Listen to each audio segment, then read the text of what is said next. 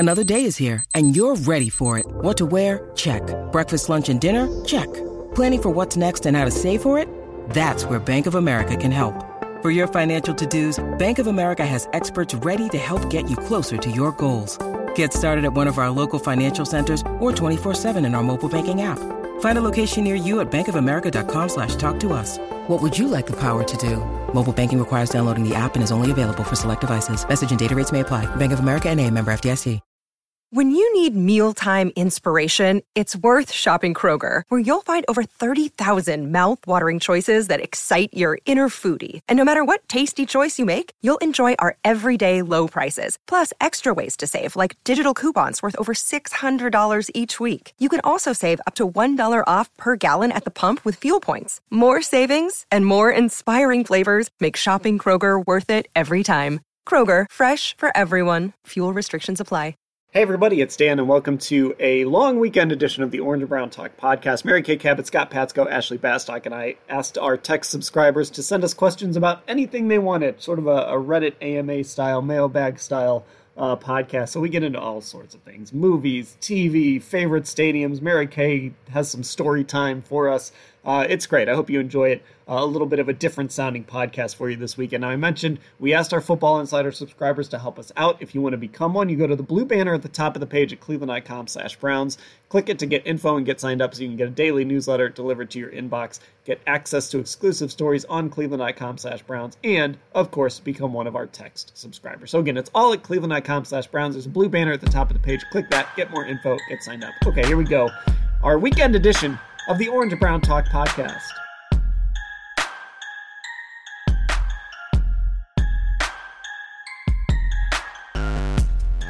Here we go on our podcast, getting you through your long Memorial Day weekend. We're going to do this a little bit differently than we normally do. We just threw this open to our texters, kind of a Reddit Ask Me Anything style or mailbag, whatever you want to call it. We wanted them to throw questions at us. They could ask football questions. Most of them did not.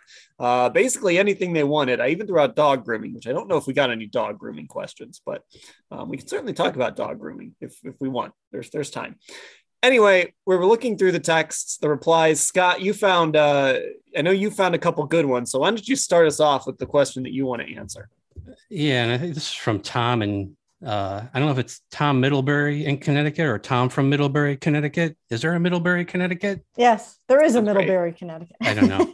We'll just say Tom. But he had actually a few of them. And one of them was, now that there's finally a sequel to Top Gun, what other movie out there requires a sequel that has been made? And I feel first I should alert everybody to what we were talking about before we hit record.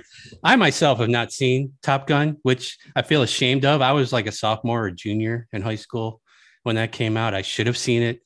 But like I told these guys, I've seen the You Take My Breath Away video probably 100 times. So I think that covers the gist of it. You know, there's some flying involved. There's a love story. Tom Cruise, whatever. There's volleyball, all that kind of stuff. But nobody else here has seen the movie. And I'm surprised by that. That I thought I'd be the only one. I don't know. But nobody else here has seen it. Does anybody else want to talk about their shame and not having seen Top Gun before I get to my... I've seen Top Gun. I've seen it. You have? Okay. Yes, I've seen it. I just don't remember it that well. I hate to say. I just can't I'd have to refresh my memory a little bit. Stuff so much Brown's information into your head that has been lost.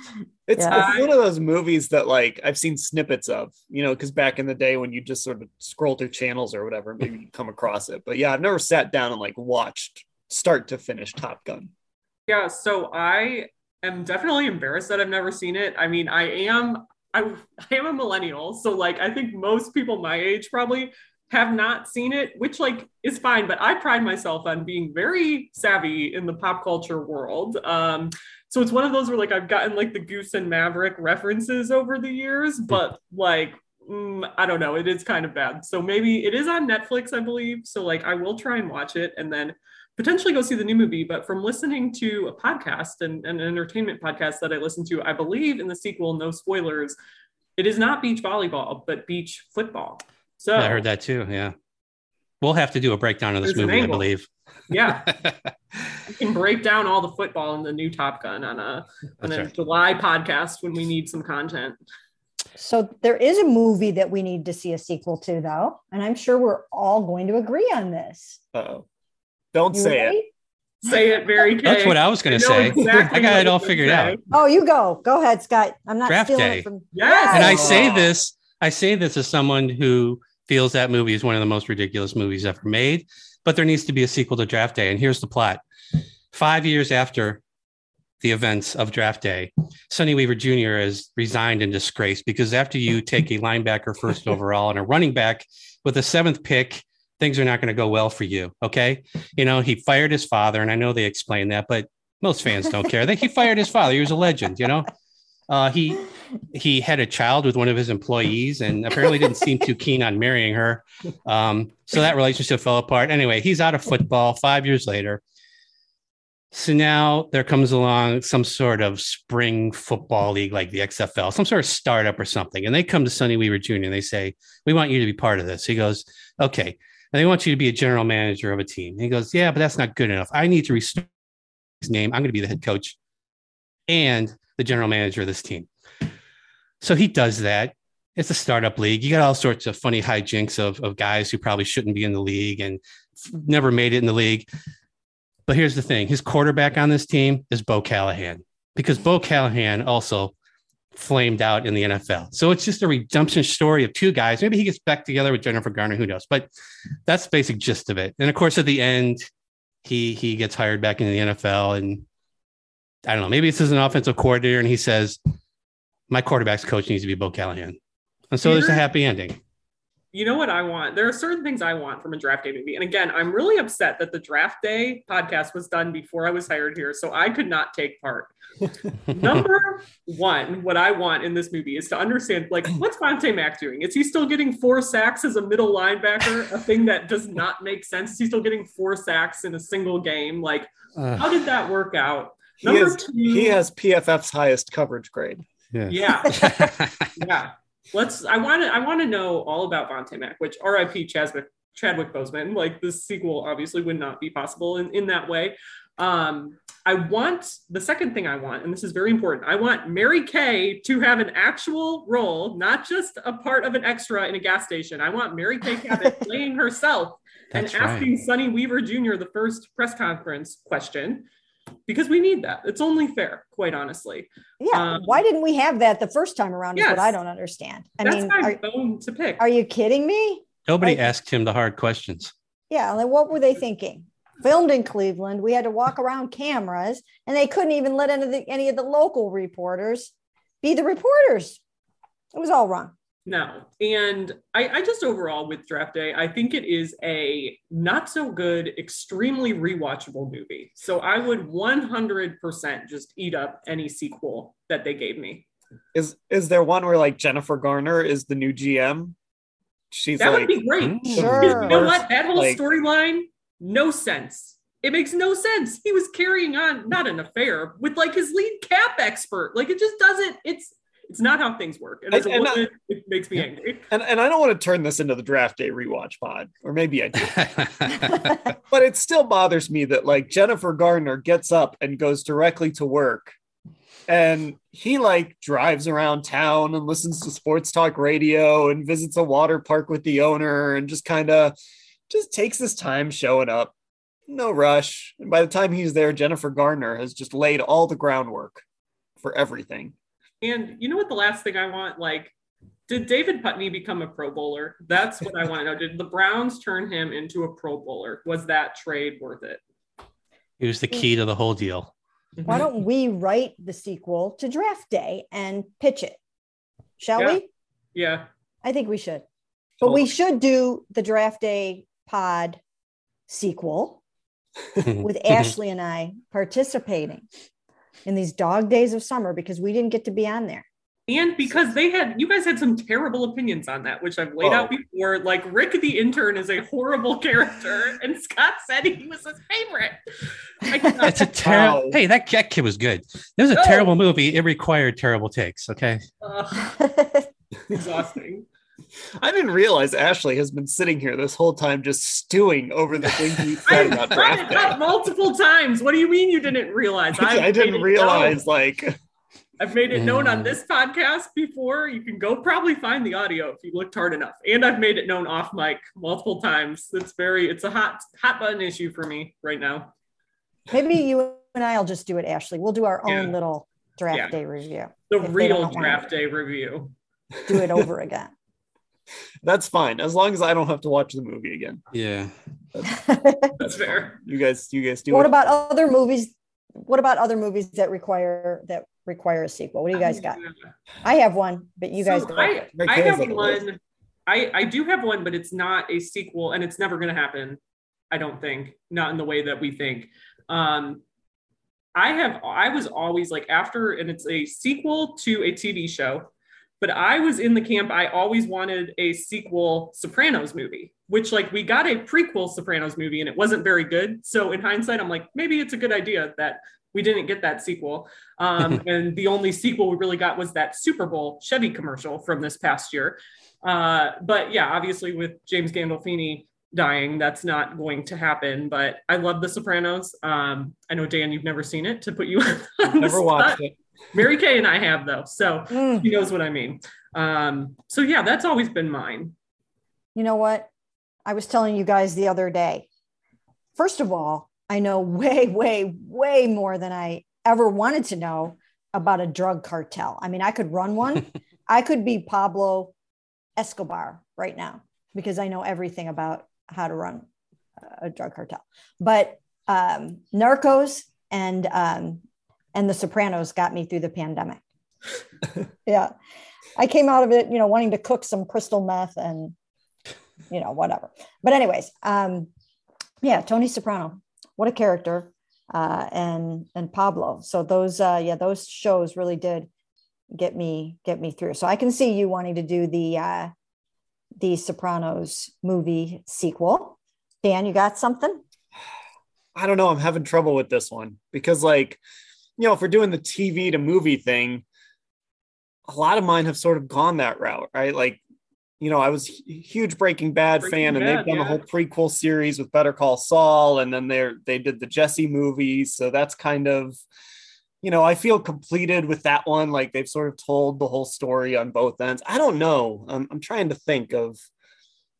I don't know if I have a movie off the top of my head that I'm like I've got to see like a second one of those. I mean, I could always go for like, what are they up to with the Creed movies? 3. Let's just do more Creed movies. I could live with that.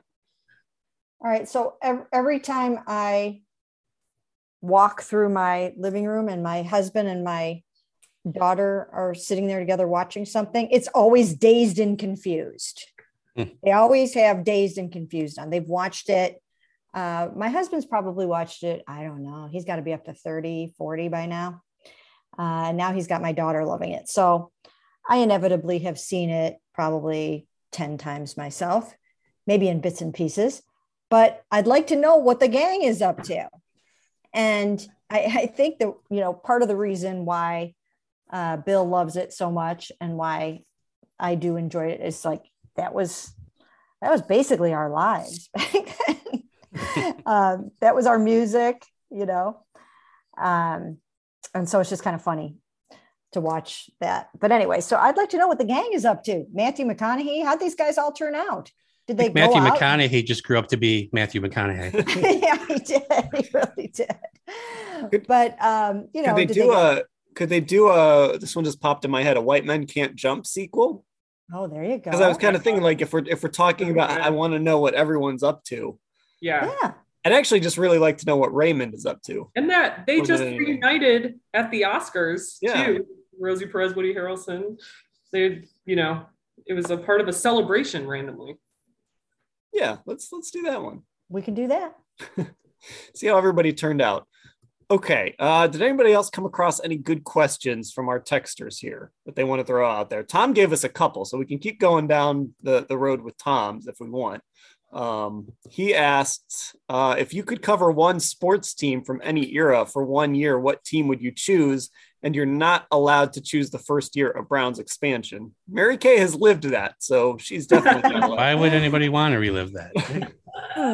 So one team from any era for 1 year. That's so hard. Cleveland Force 1986, 1987. I've That's done that easy too. for me. There you go, Scott. That was kind of peak Force. They were their most popular. Had the most wins. Never won a championship, and they didn't that year. They didn't even get to the finals that year. But yeah, that'd be fun instead of sitting in the stands, packed. They outdrew the Cavs at that point. Mm-hmm. I think on average they were outdrawing the Indians on a game-by-game average. Browns were kind of ramping up at that point, but that'd be fun. So that was my first beat, the Cleveland Force. I was pretty much fresh out of college, had done an internship at the Plain Dealer between my junior and senior year. Then they hired me back, and I did a lot of things before I got thrown onto the Force beat. But then lo and behold, they threw me onto this beat, and it was a great way to learn how to cover a beat because, as Scott said, they were very, very popular. So everybody was interested. They outdrew the Cavs. It was exciting. It was fun. I got to travel to every single away game. So I was in Los Angeles and San Diego. And I mean, I was all over the place. And it was actually a lot of fun. And I got to know all those guys really well. As I was saying before, before we got on, I mentioned that I was traveling the country with, 25 European young men.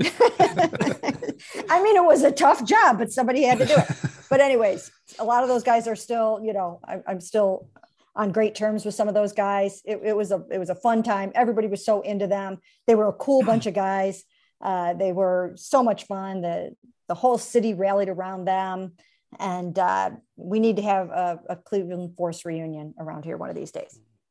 They had a reunion when I think they were trying to rebrand, like early 2000s. They were trying to rebrand. I think maybe they were probably still the Crunch at that point, and they had like an MISL versus Cleveland Crunch Legends game at the old Coliseum, and they brought those guys back. And I remember one of the players, I think it was Bernie James, talked about like back in the day when they'd walk around downtown Cleveland. I mean, it was like rock stars. Like people knew who they were, which now you think about soccer players walking around Cleveland and being recognized, maybe not, but back then, yeah, it was a different scene. Totally. It was huge. I mean, it's so hard to fathom that an indoor soccer team was that popular, but they were that popular. They consistently drew 15,000 to the Coliseum. And I have vivid memories of just like making that trek from Lakewood or Rocky River out to that Coliseum, like in the dead of winter. Like an hour to get out of the parking lot. Exactly. But it was really cool. And I got to know Timo Liakowski, the coach, really well. And I would have to say, I mean, I still consider him to be like a friend. So, I mean, it was just it was a cool thing to do. And yeah, I've got very, very fond memories of those years. So my first thought was, and we should have had Hoynesy come back on the pod for this. My first thought was like the 95 Indians would have been, I mean, that team, because I'm trying to think like you want a good team, a team that was kind of had some wild personalities, maybe partied a lot, that's kind of the team you want. And I want to go like really kind of pre-internet.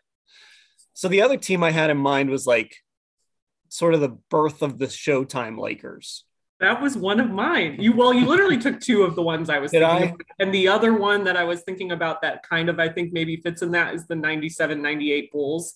Like for a lot of the same reasons. Like you said, lots of personalities, never a shortage of anything to write about, but pre-social media. Yeah. And but like the 95 Indians is a really good one. And if you kind of go back into the 80s too, you're getting into like, these teams were still flying commercial. So you just had more access. There weren't as many people covering them, and they were just completely wild. Maybe one of those Cowboys Super Bowl teams too would have been on my list. Well, the Cardiac Kids would have been fun. They were, before my time on the beat, but they were fun. Sam Rutigliano was a fun coach to cover. Brian Seib. It was a great group of guys. The games were fantastic and fun. The whole town was painted orange during those years. So I think that would have been a fun team to cover. All right. Going through these here. Let's see. There's another movie question the Mount Rushmore of favorite movies. This is from Bill in Los Angeles, so he's living right in the heart. Should we just do sports movies, like the Mount Rushmore? I was gonna say that's like I feel like movies in general is a little too vague. Yes, but like sports movies. Yeah. Hoosiers. Maybe we should just do football movies. Baseball. I think honestly, my favorite baseball movie, I know most people would say Field of Dreams, but mine is A League of Their Own. I absolutely love A League of Their Own. It's my favorite Tom Hanks movie. That's definitely on my Mount Rushmore if we're sticking sports overall. Major League has to be on this Mount Rushmore. Well, yeah, we have to, even if we don't want to put it on there, we have to put it on there because we are a podcast based in Cleveland. Well, on that argument, I would put Draft Day on there because it is a rewatch. No, we don't have to do that. Come on, have fun, live a little. A League of Their Own's a good one. I haven't seen that in a while, but yeah, that's a good one. Some great quotes. I mean, some of the, I think, most famous quotes in sports movies. There's no crying in baseball. Wow, we're really sticking to just sports, huh? I mean, what if we didn't stick to sports? Okay, that's fine. What do you guys have? And I'm not just saying this because Ray Liotta just died, but Goodfellas is typically my answer of favorite movies. I mean, it's just a perfect movie to me. I can watch it endless times. If it's on TV, it's one of those movies that I'll stop the channel if I'm channel surfing and watch it from no matter where it's at. But my favorite Scorsese movie, all that, I think that's on my Mount Rushmore, definitely. Well, still sticking with sports for a minute. I mean, Bull Durham is definitely right up there. So that's one I always really liked. But if we're going away from sports, Shawshank Redemption is just always going to be way, way, way up there for me. And I could watch that probably once a week and absolutely love it. And I believe like that year was insane for movies. If I have it right, and I don't have it in front of me, but it was like Shawshank, Forrest Gump, Pulp Fiction, like we're all the same award cycle. That's like bananas. I could throw out some probably now problematic comedies that I watched when I was way too young. Yeah. Like Airplane. That's The Jerk.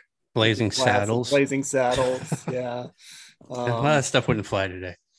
Monty Python, if we're going way back, but yeah, I definitely watched The Jerk when I was way too young to watch The Jerk, and I'm sure that movie has not aged particularly well. See, my Mount Rushmore would have Major League on it, and then I would cheat for the other spots. I would have like the Marvel Cinematic Universe would be one spot, Star Wars universe would be another spot, and then like the Batman trilogy that Christopher Nolan did.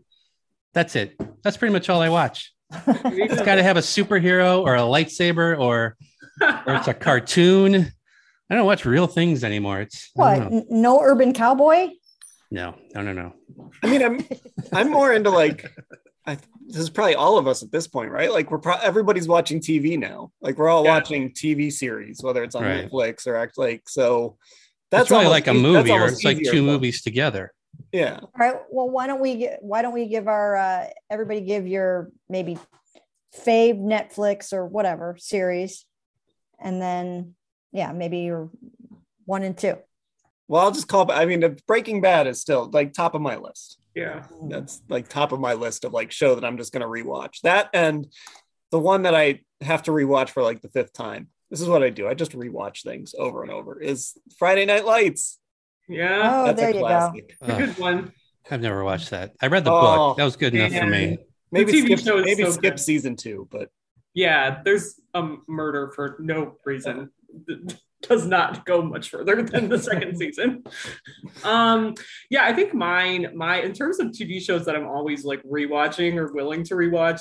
Already talked about The Sopranos. That's one for me. The West Wing is another one for me.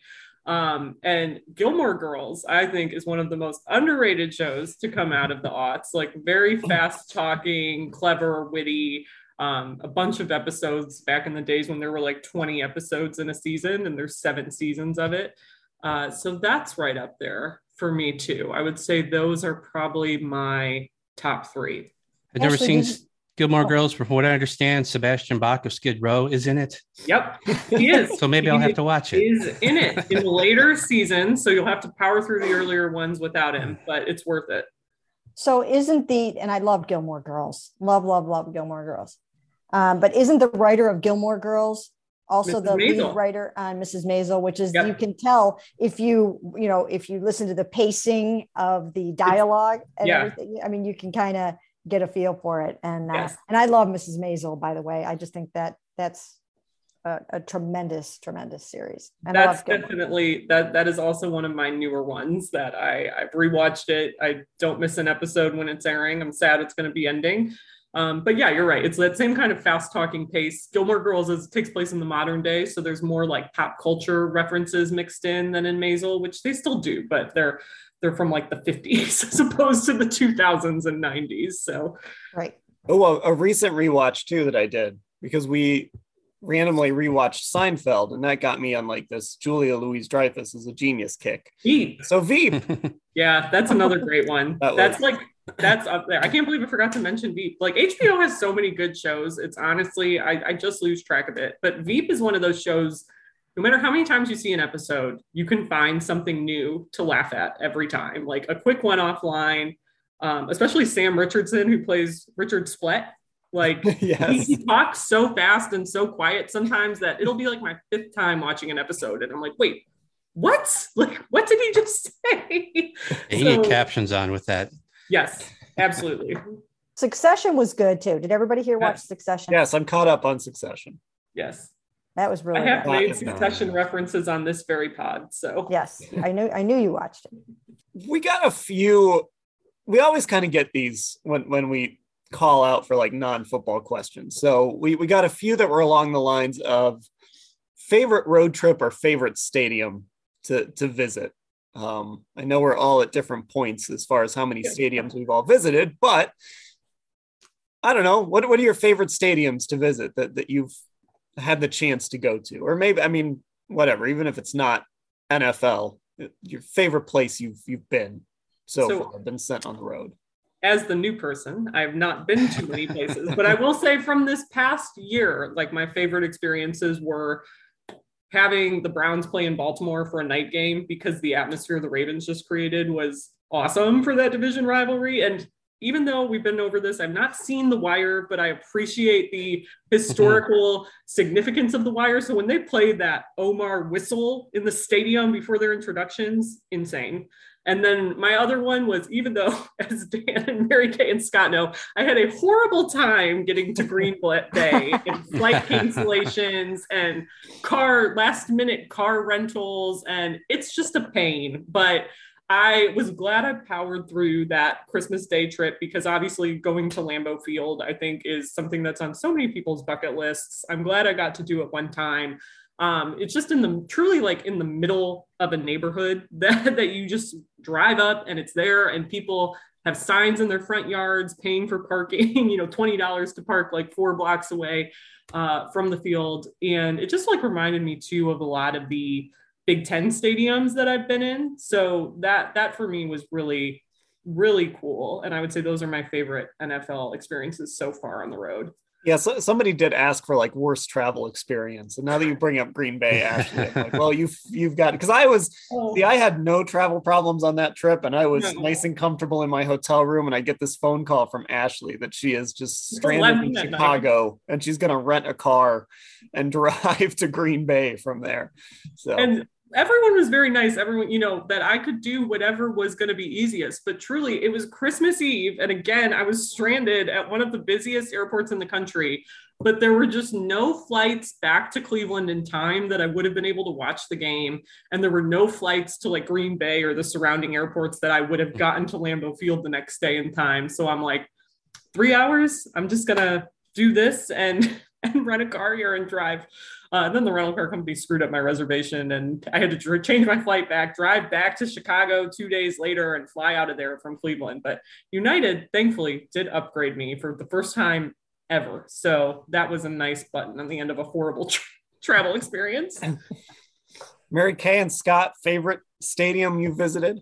I think this year, it was SoFi Stadium. I thought was nice because it was super clean. Was that where the bat was? I can't remember where that was where the bat was in the press box. Green Bay. That was Green Bay. Mm-hmm. But excellent food selection, very clean, good seating in the press box. These are things that are important to me. Does the chair have wheels? Can I move? Is it high enough? Is the counter where I'm writing too low? I mean, I'm 6'2". I gotta fit into these places. And again, the food was outstanding. My daughter was jealous. I took a picture. They had all this candy. I don't know if you remember. They had one whole side of their food area was just all sorts of different types of candy. And I took a picture and sent it to her and said, I'm eating all this, but it was great. That was great. It was cold. For some reason, they decided to have the air conditioning on super high where we were. But other than that was a nice stadium. The worst, I never had a bad travel experience, but when we were in Jacksonville, is that TIA? Oh, that's an awful place. Stadium, whatever. Yeah, that's an awful place. We're trying to get down to the press area. So we walked down outside the stadium, and instead of being able to walk 20 feet through a roped off area where they didn't want fans going, we had to walk all the way outside the gate of the stadium. It was me, Dan, and Tony Grossi trying to get around this thing.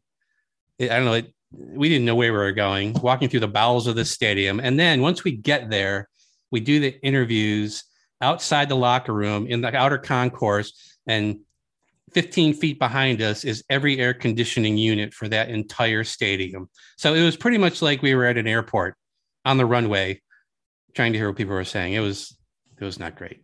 Can I tell my Jared Leto story on here? Dan, what do you think? That's up to you. If you want to go on record with the Jared Leto story. I'm going on the record. Okay. Ashley hasn't heard it before. I've been telling. I've been dying to hear it. I told Ashley I have a Jared Leto story for her. Okay, so it was many years back, and I can't remember exactly how many, but it's been a long time. We could probably look it up. It was when the Browns were playing in Green Bay in the preseason, and so we were taking, I was taking one of these little planes that was going to be stopping in Madison and then going on to Green Bay. And so one of my total guilty pleasures, and Ashley, you can probably relate to this because I know you also watch the Kardashians. So one of my total guilty pleasures in life is whenever I go on the road, I stop in the little stores in the airports and I grab People Magazine and Us Weekly and all the little trashy magazines. So I get on the plane and I was sitting there reading my People Magazine. And at this moment, I just so happened to be looking down at a photo of Jared Leto and Cameron Diaz. And I'm sitting there looking at it and reading about them and how it's going and they're dating and everything. And all of a sudden, I look up, somebody's breathing down my neck at that moment. And I looked up and it was him. It was Jared Leto while I was reading about Jared Leto. And why was he there? And he was pointing at me, at my magazine, and pointing at me, reading about him. And he's elbowing the guy behind him, like, hey, look what she's reading or whatever. And so, I tried to play it really, really cool. And I mean, I learned at some point in my life, I learned to really play it cool in those kind of situations. That's another podcast. Okay. That's another podcast for another day. But anyways, so, instead of getting all gaga and trying to ask him for an autograph and having him sign my magazine and all this kind of stuff, I was just like, oh yeah. Okay, cool. There you are. And he had on the same exact bracelet. It was this red, rubber bracelet. He had the same bracelet on that he did in the picture. Okay. So, I mean, there was no mistaking any of this. So I'm sitting in my seat and he goes up and sits, and it was a little puddle jumper plane. So he and his buddy go and sit up in the front row. They were in first class, even though there wasn't such a thing on the plane. But anyways, and I was married. Okay. So of course I really had to keep my cool and be careful. And so anyways, I just said, I'm not doing it. I'm not going to act happy to know him. And I'm just going to act like I see him every day. And this is no big deal. So, the plane lands in Madison And it's one of those planes where you have, when you get off, then you've got to go grab your bag at the little rack. You know, you walk down the little thing and you'll grab your bag. He waited for me at the bag rack and asked me if I wanted to go to his concert that night, 30 Seconds to Mars. Yeah. In Madison. And of course, I wanted to blow off the football game. I really did. Of course. I really wanted to blow off the football game. But, you know, I mean, duty calls. I mean, you just can't blow off the football game and stay in Madison. I mean, I really would have had to do some fast thinking if I were going to do that. Now I kind of regret not doing it. I mean, a concert would have been nice, as opposed to a preseason game against the Green Bay Packers. But then I ended up seeing that, and I was like, "Oh, sorry, no, can't. Got to go cover a football game, whatever." I ended up seeing him and his buddies like 3 more times through the airport in Madison. It was just like torture. I was like, "Of course, I want to go to your concert, right?" But anyway, so I was joking around with friends afterwards, and I was saying, you know, I've just, like I said, I've learned to be cool and, you know, not get all gaga in those types of situations. So I was laughing and saying, you know, what should have happened is when I walked up near the first row, he should have been looking at a copy of The Plain Dealer with my picture on a Browns Insider. And I could have nudged the person next to me and pointed at The Plain Dealer and said, "Oh yeah, that's me." Jared Leto, secret Browns fan. So that's my Jared Leto story. You met the future worst Joker. Yeah, he's horrible. Oh my God, it's so bad. Jared Leto slander pod real fast. my whole Twitter account. I don't make the list. I'm just saying he's usually ranked, you know, at the bottom. I don't know. If you search Jared Leto on my Twitter, I have a lot of Jared Leto jokes. Like, I think when they released the promo pictures for House of Gucci, which he was in, and they released his, I like tweeted it out and I'm like, please, I just can't deal with this today. Like, Jared Leto is one of those method actors to me that just seems like he would be exhausting to know in real life. So I'm glad Mary Kay had a good experience because this provided some context. But, you know, like, he made some comments. He just did a movie with Denzel Washington and he's like, I didn't truly meet Denzel until after we were. It's like, what? Like, what are you talking about? This doesn't make sense. Give it a rest. Well, you know what? He was nowhere near as famous at all then as he is now, and that's why he was like kind of excited about the probably a thrill. Yeah, and that's what would he have been at that point? Like, what was he famous for being in at that point? I don't know, I can't think of what he was in. I'd have to go back and get the time element of it all, but you know, I knew, you know, who he was just because I was a People magazine aficionado and Entertainment Tonight and all that kind of stuff. So I knew exactly who he was, and he was waiting for me. I'm telling you right now, he was waiting for me to come up and ask for that autograph. He was doing it. I'm like, not doing it. No, not doing it. Nope. So like, I pulled up his IMDb because I just like wanted to see. And I don't know exactly what time frame again you were talking about, but like, in the 90s, he was in that show, My So-Called Life, which has kind of become like a cult classic. So I think that was really like one of his first roles. He was in Fight Club. He was in Girl Interrupted, American Psycho, Requiem for a Dream. So that was it. Fight Club? Yeah. He was, he's the guy that gets his face like destroyed. Was it by Edward Norton, I think? Named Angel Face. Yeah. Like in the basement fighting? Yeah. Huh. Yeah, he was probably in Dazed and Confused. that movie should be on our Mount Rushmore. Fight Club. That's true. But yeah, Fight Club should be. I just watched American Psycho recently too, randomly, and that's a good one. Yeah, I have to go back. If I should go grab a media guide and go figure out what year that would have been that they played up there in Green Bay, and try to get the time. We could do some cross-referencing and search when he dated Cameron Diaz. Yes. So from the Twitter account at Ashley Bastock 42 on February 9th, 2021. Oh, no. Jared Leto. Legally, Jared Leto cannot play the Joker again. He can't. So legally, it's not allowed. Although, hey, in the director's cut of the Justice League that Zack Snyder cut, they had a whole new thing at the end of that, and he was okay. Like his scenes there were okay. And ironically, the Snyder Cut was what I was tweeting about. Like that was when that first had come out. And I'm like, I can't deal with this anymore on Twitter for the foreseeable future. Oh, okay. So Cameron Diaz and Jared Leto dated from about 1999 to 2003. So we're talking about a long time ago here, of course. But I was kidding around with friends afterwards that when I did talk to them in the airport a couple of times, like for a brief second. And I was kidding around that in the next week's People magazine, there was going to be a picture of me and Jared Leto, and it was going to cause the breakup of him and Cameron Diaz. There you go. So I milked that thing for all it was worth. There you go. He did invite you to his concert. She probably wouldn't have been too happy. So this whole discussion started with favorite stadiums. Yes. Oh yeah.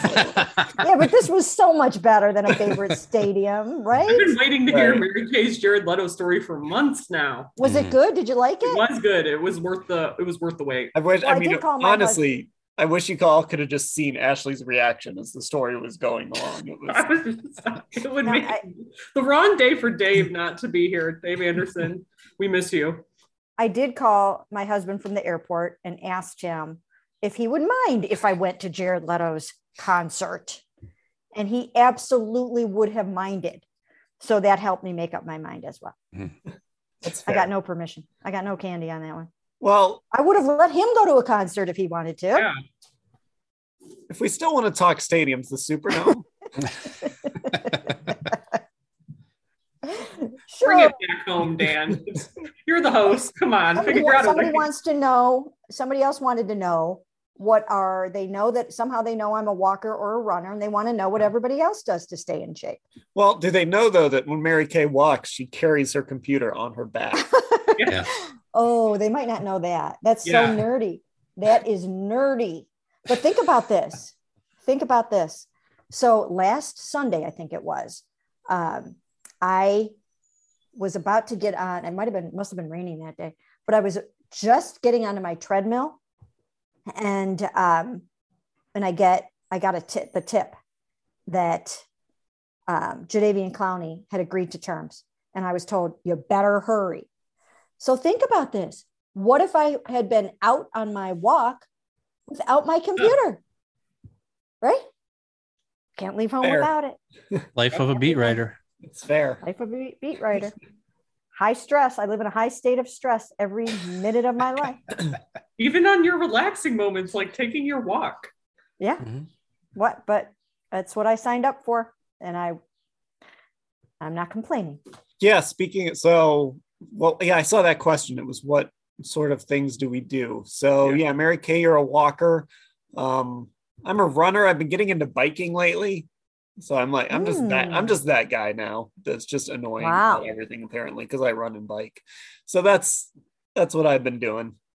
I have a Peloton, so I'm that kind of annoying. I got it last April. But listen, here's the thing. I know some people are like, oh, like I wouldn't want to spend the money on that, whatever. But like, I don't have a normal gym membership anymore. And I literally use it every single day. And it's not just the bike, like they have strength classes and all kinds of fitness classes. So I do that. And I have to work out every day, like for my own sanity. It's how I decompress from work and any other outside stressors. I played soccer for like 40 plus years, so I'm giving my knees and ankles a break at this point. That's my gift to my body for its health, is not to be pounding knees and ankles on turf and soccer fields with gopher holes in them. And yeah, that's what kind of soccer? Like rec league soccer, or you played high school soccer, college soccer? What kind of soccer are you talking about? I did not play high school. We did not have it in Avon when I was there. So I played travel teams, club teams, and men's teams. Yeah. Oh, cool. And what position did you play? Oh, everything. I was good at everything. Good for you. I want to play pickleball. Yeah. And I'm going to try to take up pickleball this summer. Everyone raves about it.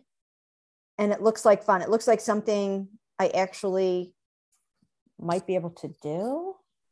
I'm not sure. but I have good hand-eye. I can play ping pong a little bit. Is that basically what it is with a bigger paddle and like standing up and on a tennis court? Yeah. Yeah. Yeah. It seems like it's somewhere between tennis and ping pong. I think that's what it looks like to me. And I don't know. It just looks like fun. Anybody else? I want to get into like a old man lacrosse league. I don't know if those exist. I've never played lacrosse in my life. My son plays lacrosse. My nephew just wrapped up playing lacrosse. He was a goalie for some reason. I don't know why anybody would be a lacrosse goalie, but he played 4 years of high school lacrosse goalie, somehow survived. It just seems like a fun sport. You run around, you hit people with sticks. Seems easy-ish to score goals. I don't know. You don't need any structure to do that, Dan, if you just want to run around and hit people with sticks. Yeah. I guess you're right. Yeah. Lacrosse is funny because I feel like we all, like, even when I was in high school, which I graduated high school in 2011, and that's not that long ago, not many schools had teams. Like no schools I went to Amherst. I can't think of like one school in our conference that had a team. And now you just see it everywhere. And in my last job at the Beacon Journal, I covered a lot of lacrosse, and it is very fun to watch. And there are some good high school lacrosse teams in Northeast Ohio. So it's interesting. Rocky River comes to mind, Hudson, like there's some pretty good competition that you can see. St. Ignatius, really good stuff. And through your job, you might have access to one of the guys who's considered the greatest lacrosse player of all time. It's fair. That is fair. But you know what, Dan? I don't know that there are many like it's not like hockey. Not that you're older. You're not. Yeah. And I mean, my God, you still get carded when we're out on the road. That should be a story we tell. Yeah. I mean, my goodness, people think I'm his mother when we're out on the road. He gets carded, and I'm like, okay, I have an ID on me too. Do you want to see it? I'll show it to you. I worked hard to get a good picture. Made sure that I was freshly highlighted for the driver's license picture. I do work hard for the driver's license picture. It's a standing joke in my family. I work hard on it. I can't remember the last time I got carded either, so I'm in the same boat. But I don't know that there are many men's. Maybe there are. I think maybe we're still like we're probably like 15 or 20 years away from that really like starting. I'm sure like if I lived in Massachusetts, they're probably like everywhere, just people playing in like backyards and whatever. But in Ohio, I think we're still a ways away. Again, it was interesting to see the questions that we got from multiple people, and a lot of people want to know our pet situation and if we are dog or cat people. And again, they might not know this because they don't usually see the videos, the full videos of these pods, but Mary Kay's cat has made an appearance multiple times. Our videographer, Dave Anderson, his cat has made an appearance. My dog usually barks in the background of these podcasts at various times. So yeah, I am not a dog or a cat person, honestly. I don't mind. I've kind of become a dog person because I have a dog, but we used to have cats. We had 2 cats, and I liked cats. I like them both equally. I like them both equally, but I'm more of a cat person, as you guys know. And I always end up with, I've had this running cycle of purebred Himalayans. And should I tell the catupuncture story? Oh, yes. From last week? Yes. I'm just going to say, anytime you say, should I tell this story? We're going to say yes. It's just whether you want to tell the story or not. Oh my God. I have to tell this story because this is my life. If I were a Netflix series, this would be an episode. So I have these purebred Himalayans, and they're like just those real cute, fluffy, white, long-haired cats. But I'm now on my second terminally ill Himalayan. And I saved Shiloh as long as I possibly could, but it took a lot of work. I had to take Shiloh for regular, I now call them catupuncture appointments. So Shiloh would get acupuncture, real needles, and, some B12 shots and, whatever else it took. But we kept Shiloh going for quite a while. Then I replaced Shiloh with Shelby. And Shelby is who you guys see all the time, sweetest little thing in the world. And as it turns out, about like less than a year into having Shelby, I find out that she has hypertrophic cardiomyopathy. And they gave her maybe a year to live. And she was only months old at that time. And so, of course, I was devastated. And so I once again embarked on, I'm going on a couple of years of catupuncture now with Shelby. So it seems to be working pretty well. But again, on this job where you have to have the computer on your back all the time and you cannot leave home without it and you have to take it everywhere, it really is hard to squeeze in the catupuncture appointments. But, you got to do what you got to do.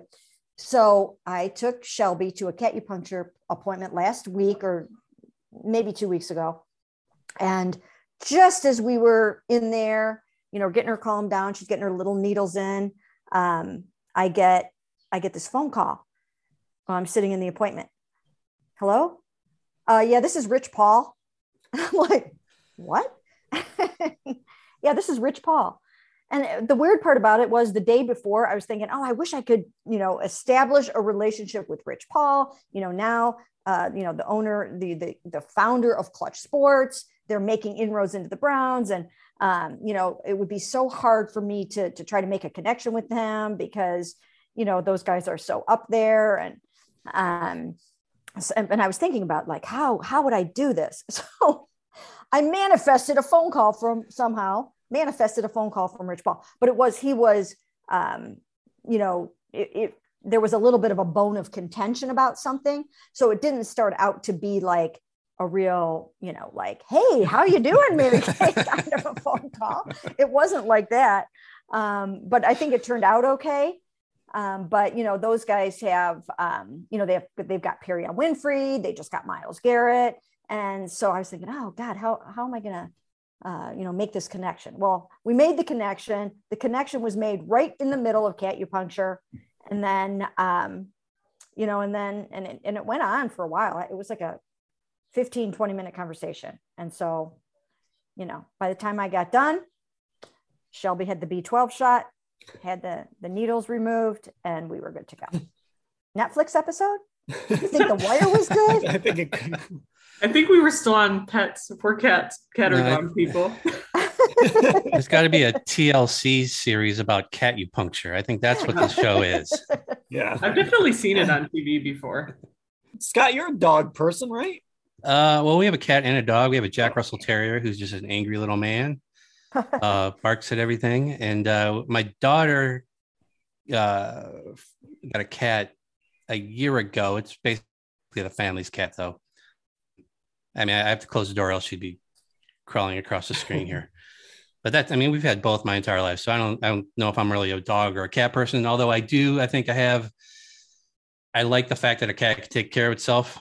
I don't have to get up and let the cat outside.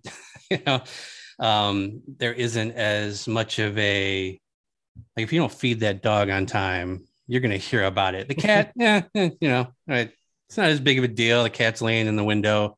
It's fine. It sleeps half the day, but yeah. So maintenance wise, I guess I'm a cat person, but other than that, either one's fine. Yeah, so I always grew up. We had dogs when I was growing up, golden retrievers specifically. So I do love golden retrievers. I've come to like cats, but I don't have any pets of my own currently. I live in an apartment and I just am like, it'd be too hard right now to especially to have a dog. And like, if I had a dog, I would want it to have a nice yard and all of that fun stuff. So maybe one day, fingers crossed. I do like animals, just have only had dogs in the past. We did have someone ask us if we could say what breeds some Browns players would be. I don't know enough about certain dog breeds to categorize them, but like, yeah, they even asked Baker Mayfield. They wanted to know what kind of breed of dog he would. Myles Garrett, Nick Chubb, David Njoku. Yeah, that's hard. Baker would be whatever that dog was that was sitting next to him on the You Never Know podcast. Yeah. Miles would be like a super friendly breed, but like just lock in, like when there was a threat or something like that. The most agile Doberman of all time. Yeah. There you go. like a German Shepherd or something. Well, I wonder what Gohan is. His dog. Gohan is a German Shepherd. Oh, there you go. Yeah, like a purebred German Shepherd, which ours is a mutt. He's like half German Shepherd, and then we don't know what else, but like those German Shepherd traits are, there's something. They are, yeah. We had a husky when I was growing up, and sometimes when he got out of the house, like we had to have him on a leash when he did just run, and when he would get out, he would run, but he wouldn't just like run away, period. He would run far enough away from you, then he would stop and look at you. And so you're running to try and get him. And as soon as you got within 5 feet, he would dart by you and keep running. That's probably as close to Chubb as I think as you're going to get. One day, this husky got out and my sister was chasing it half a mile down the street, a lot of side streets in our neighborhood growing up. And she just chased it. And I caught up with her. We got down the end of one side street and the thing keeps dodging us. I mean, it's like really literally trying to tackle somebody like as elusive as Nick Chubb. And finally the dog stopped. It had to pee by a shrub. And that's when I jumped on him and finally got him. That was pretty much the only way we were going to catch this dog. But yeah, I would go with husky because they're just super elusive. Yeah. Huskies. Yeah. They're run constantly. It's what they do. It's their livelihood. Okay, a couple more here. This is from Terry Richards in Peoria.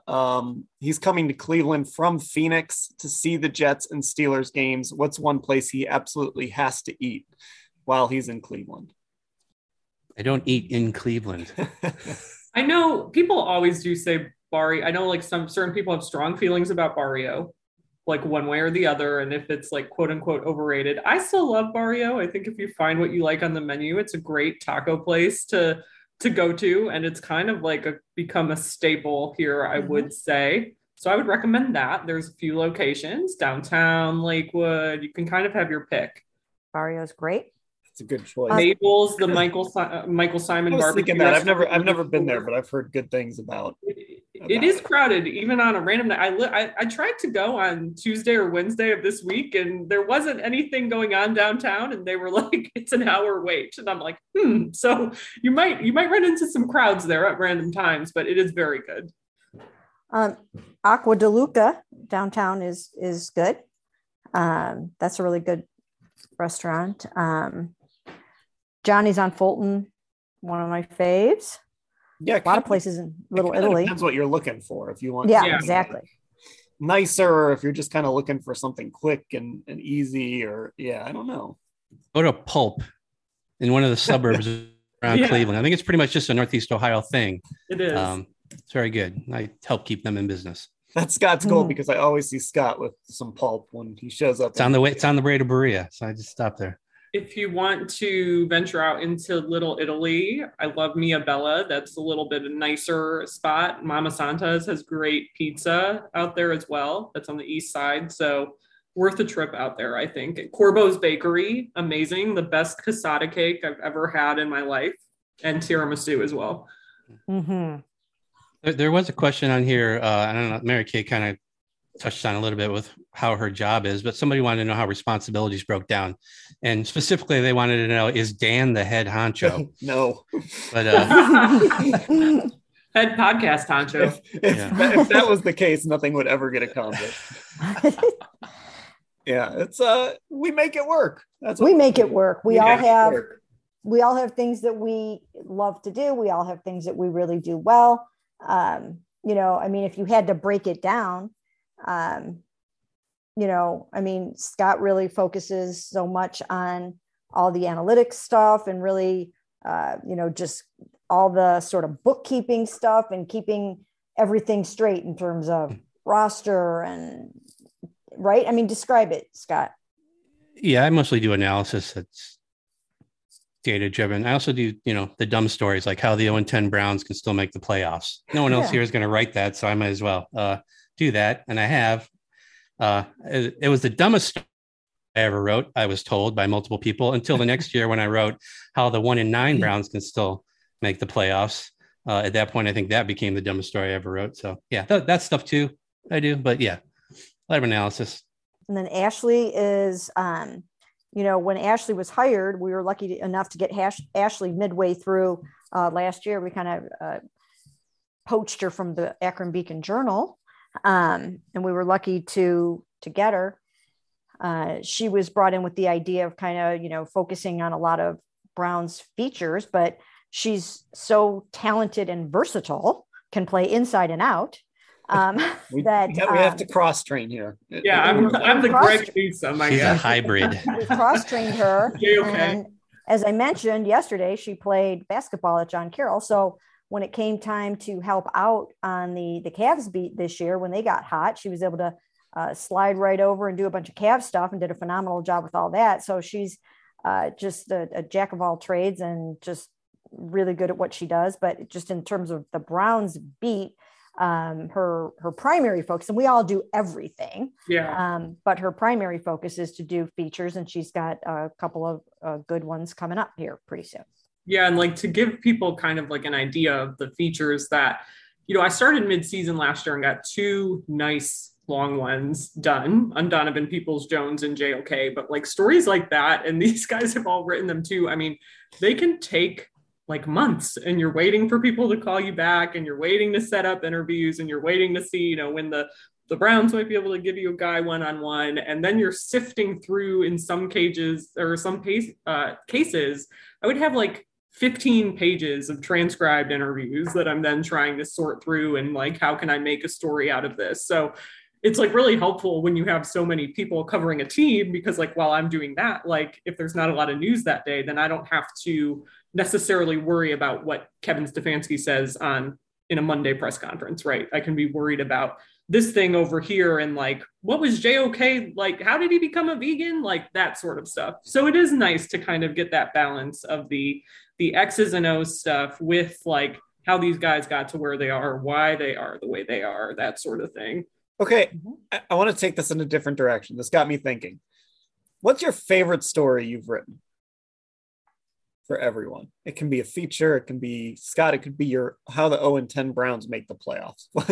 Like, when you kind of look back, what's the favorite thing that you've worked on or written? I'm springing this on everybody. Yeah. The most fun thing to write was the sequel to Masters of the Gridiron. That was the most fun thing to write. But yeah, how the 0-10 Browns can still make the playoffs was a lot of fun too, because it just made so many people mad. It was funny. Those are probably 2 be up there. One of the things that I enjoyed doing was something different. I don't know if I want to say it was my favorite, but I came up with all kinds of like just off the beaten path questions for Myles Garrett, because I knew he was sort of a deep thinker, and he was just a different cat. So I came up with just all different kinds of questions for him, in terms of, I can't even think of a bunch of them now, but just to try to get a little bit of a different look at him. And I think it was a fun interview. It was a fun interview for me to do. I hope it was fun for him to answer some questions that were a little bit different.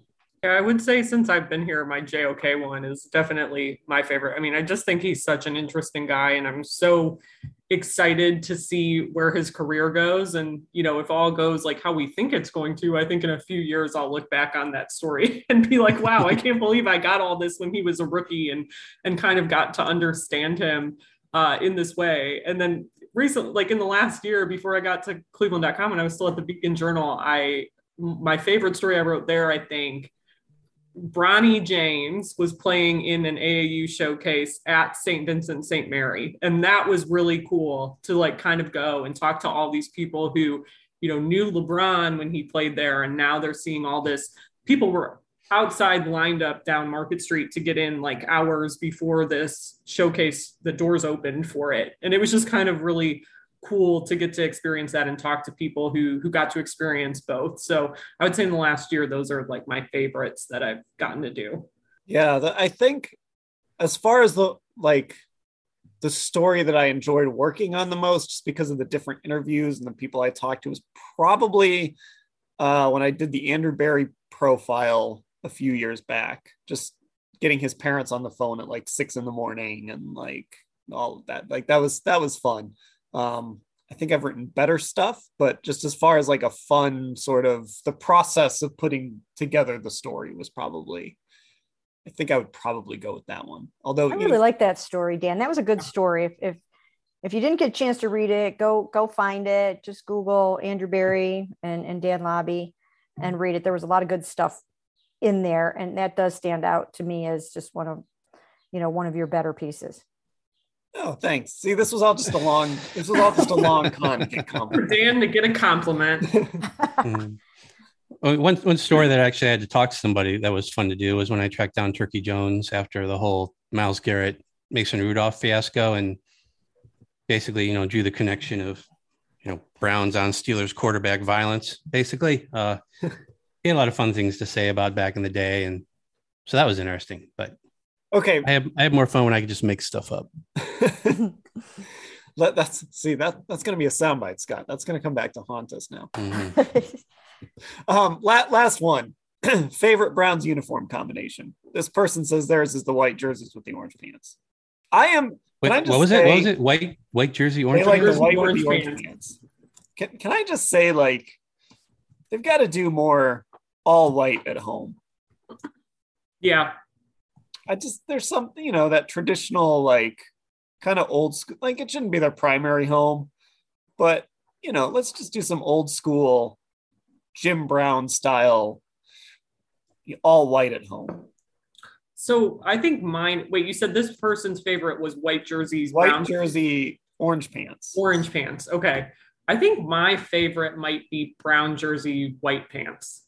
That's a good one. I just really like the brown jerseys, and I don't like the brown on brown, but I do like the brown and white. I am not that much of a uniform person, but I do kind of like brown jerseys, orange pants. That's a good one too. Let me grab something. Oh no. Scott just like nodded his head like, violently in response to that, and then just got up and to go get something. Oh, here it is. This is the best jersey right here. Okay. Brown shirt, orange pants. All right. Brian Slipe era right here. I'm holding up a doll, by the way, that my mom made back in the 80s with my grandmother. They sold these at craft shows. Oh, the rest of my family thinks this is going to come alive and terrorize us in the middle of the night. That's like a Chucky thing. This might be the last one in existence. I don't know. Very cute. That's another movie. But that's the best. Like 4 movies here. Yes. That's the best combo right there. Brown jersey, orange pants. Yeah, I agree. Fair enough. Can I just say my hottest take about uniforms is the Color Rush jerseys from a few years ago. Yeah. Were only so popular because the other uniforms were awful. Just so True. awful. Yeah. Everyone was just so relieved to see something True that. wasn't those uniforms. Yep. I do like when they have the numbers on the helmets when they do the throwback. Yeah, the throwback ones are nice. Yeah, they nailed those. I was looking through some photos trying to find something to use in a story the other day, and I came across it was actually that Baltimore night game. Ashley, when they were wearing the old school throwbacks, those were they did a nice job on those. I hope those kind of stay in the rotation here. Yeah. All right. I think obviously we didn't get to all of them, but there we go. Our Football Insider subscribers coming through with a whole bunch of non-football questions for us here. Schedule's going to be a little different coming out of the weekend. We're going to have Hey Mary Kay. It'll post at some point on Tuesday. That'll get you through Tuesday and Wednesday. We'll be back then with an OTA recap on Wednesday, as we will be back out at practice to watch them on Wednesday morning. So little different schedule with the holiday. When you are a football writer, if you have an opportunity to take a long weekend, and I knock on wood when I say this, if you have an opportunity to take a long weekend in the spring, you've got to take it. So little different schedule for you next week. Just make sure you're subscribed, rate and review on Apple Podcasts, Orange and Brown Talk, and make sure you're a Football Insider subscriber, cleveland.com/Browns, the blue banner at the top of the page. Mary Kay, Scott, Ashley, I will talk to you all later.